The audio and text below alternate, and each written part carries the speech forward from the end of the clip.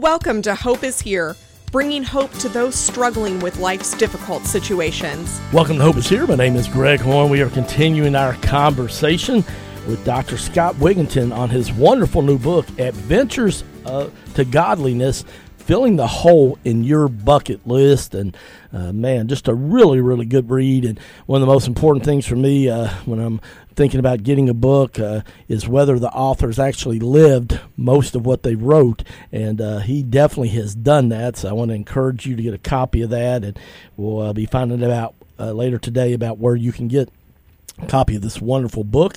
But yesterday we found out about one of the wonderful adventures the many adventures that Dr. Scott Wigginton has had in his life. Rode from coast to coast, United States, on a bike journey with his brother, and just so many great stories like that. And man, I love that. But one of the things that I also like in your book, Scott, is that you address topics like adversity and suffering. So, in fact, you've got one chapter that it's called Adversity, God's Secret Agent of Adventure. Talk to us a little bit about what you were trying to convey in that chapter. Yes, well, I really think that so many times, when I'll plan adventures, Greg, I don't deliberately write in, hey, let's make this as hard as we can possibly make it. But what I've realized is usually adversity is going to come along for the ride, whether it's a bike trip or a mountain climb or whether it's just me trying something new.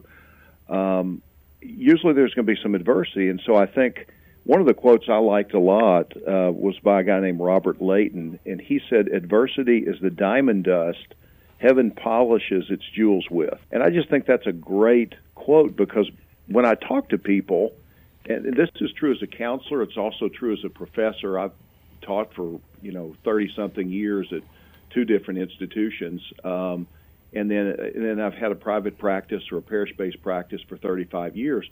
When I ask people, tell me about some of the greatest times of spiritual growth for you, invariably, they're going to refer to Bible study, they're going to refer to an active prayer life, they're going to refer to some important relationships, but always the thing that comes up is, well, let me tell you about the hardest time in my life, but it was also the time when I felt and experienced God's presence the most.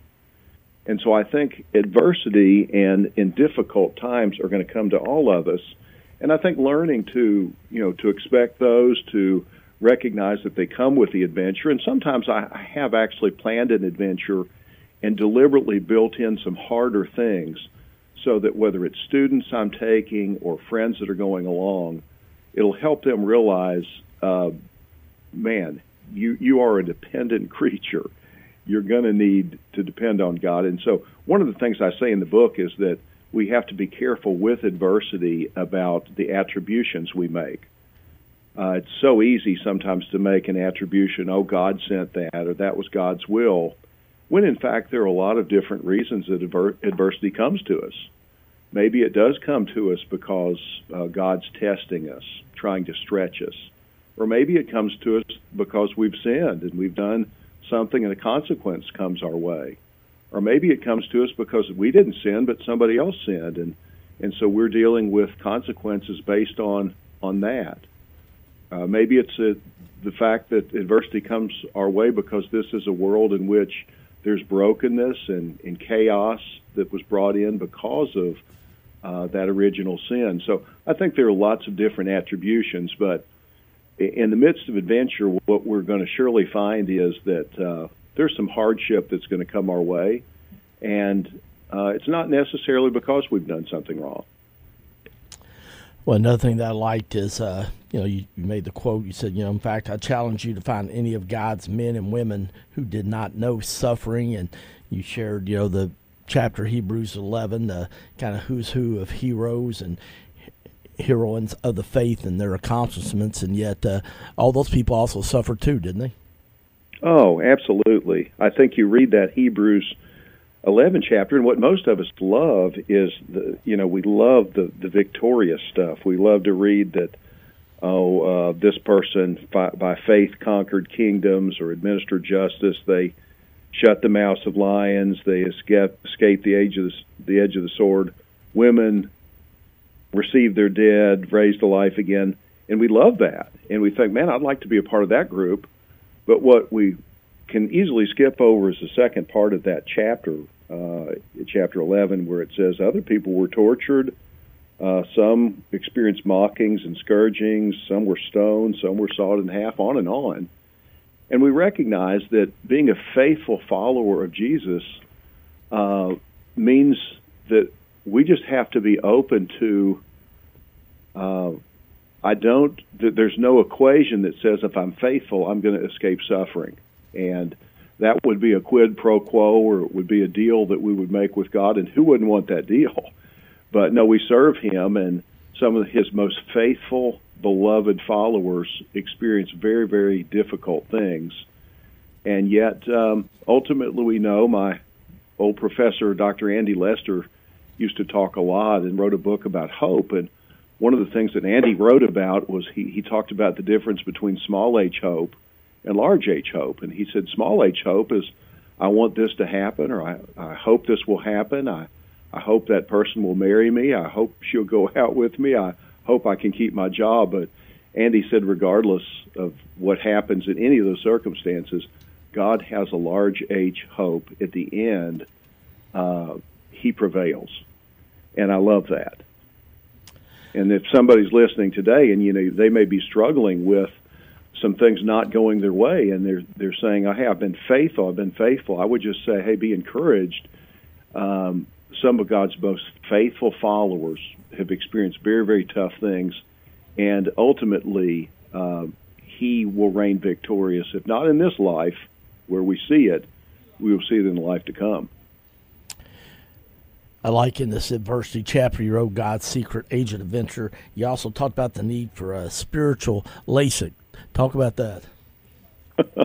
Well, when we came to Campbellsville, I was 20 years ago, so I was 44 and had struggled for many years. I wore contacts, and I'd be out camping or hiking, and you have to take your contacts out, put them back in, and all that. And so we had some flex dollars, and I said, well, I've been researching LASIK for some time, so I went in and had a procedure done and got a LASIK, and got up the next morning and after that procedure, and I had 20/40 vision the next day. It was just amazing. It was like going from Bartimaeus to being able to see really clearly. And I think many times that we look at certain things in this life from a distorted perspective. It looks one way, but yet if I will allow God to work with my vision to correct my spiritual nearsightedness, that I'll recognize that there's a different way things work when the kingdom's at hand.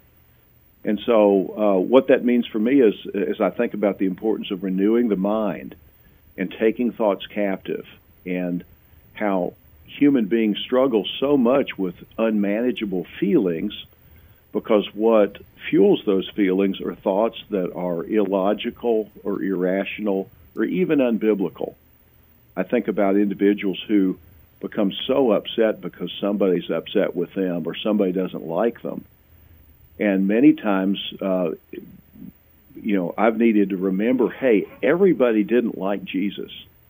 And if everybody didn't like Jesus, why in the world would I expect that everybody would like me? So I have to remind myself it's okay sometimes for somebody not to like me. Maybe there's somebody else that would say, I just hate it when I make mistakes. I feel like such a failure. And yet the correction to that would be, every one of us is going to make mistakes, and we're in need of grace. And so the allowing oneself to recognize that it's okay to make a mistake. It's okay to have to say I'm sorry. It's okay to do something and later on have to go back and say, that wasn't exactly what I meant. But Lord, correct my mind. Help me to think and to look at things in ways that are biblical and logical and rational.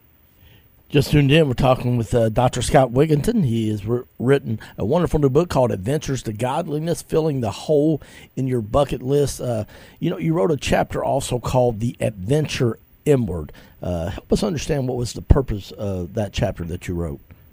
Well, Greg, I realized at one point that I have always loved outward adventures. And, growing up, I enjoyed doing lots of different things. And whether it was a little adventure, whether it was something big, whether it was trying to grow in a certain area, the adventure of trying to learn to play the guitar, whatever it might have been. But when I got in graduate school, in our doctoral program, our professors asked each of us who were going to be therapists to get into therapy ourselves.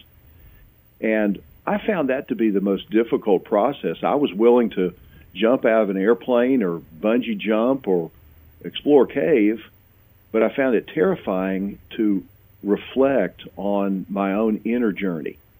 And so really had to be forced at one point to do that. So I think every external adventure, for it really to be meaningful, has to come with a reflective element. So we might begin with something. Maybe somebody is deciding, hey, I want to learn to, I'm trying to ski for the first time.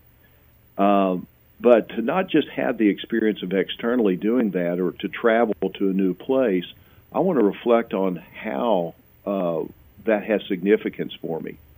And so thinking about things like the significance of journaling, the importance of asking questions. I know with our kids at the end of days when we were camping or traveling, we would typically finish with open-ended questions.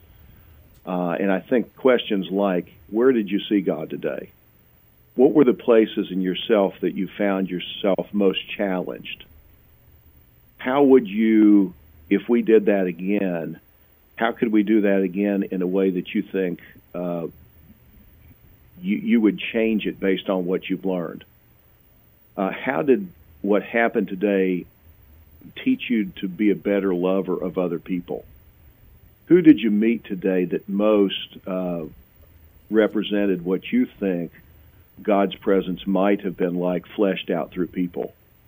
So we've used in our family a lot of inner work, chances to just sit around a campfire maybe, or sit around the kitchen table. We ask a lot of open-ended questions, and the definition of that is it just can't be answered yes or no. And so when you ask questions like that, it really causes people to explore and to reflect. So I think those conversations, for some, having a mentor, a therapist, a spiritual guide, a spiritual director, those can be helpful things. And the chapter really focuses on helping people explore their inner world. All right. Well, unfortunately, we are almost out of time. Scott, we got about 30 seconds left. If people want to get a copy of this wonderful book, what's the best way to do that? Well, they should be able to get on and get it through Amazon. It's at Target, Barnes & Noble, Walmart, and if they have problems with any of those, certainly contact me here at Campbellsville University. I'm glad to get them a copy. All right. Well, we will have Scott's contact information if you'd be interested in him coming to speaking to your group or want to find out more information about his counseling service at counseling ministry that he also has. But I really want to encourage you to get a copy of this wonderful book. It's called Adventures to Godliness, Filling the Hole in Your Bucket List. I know I was really blessed by the chapters that I've read and look forward to finishing it, and I think you will be too. So for Dr. Scott Wigginton, author of Adventures to Godliness, Filling the Hole in Your Bucket List, I'm Greg Horn. We'll see you next time on Hope is Here. Thank you for listening to Hope is Here podcast. To listen to one of our previous programs or to make a tax-deductible donation, please go to our website, hopeishere.today. That's hopeishere.today. Did you know that Hope is Here is also available on YouTube, Instagram, Facebook, and Twitter? You can find all of these at Hope is Here Lex. Also, check out the daily 1-minute Cup of Hope, available on TikTok, Instagram, Facebook, and Twitter. That helps you keep your cup hopeful. To find out more information, go to our website, www.hopeisheretoday.org. That's www.hopeisheretoday.org. hopeisyou.org.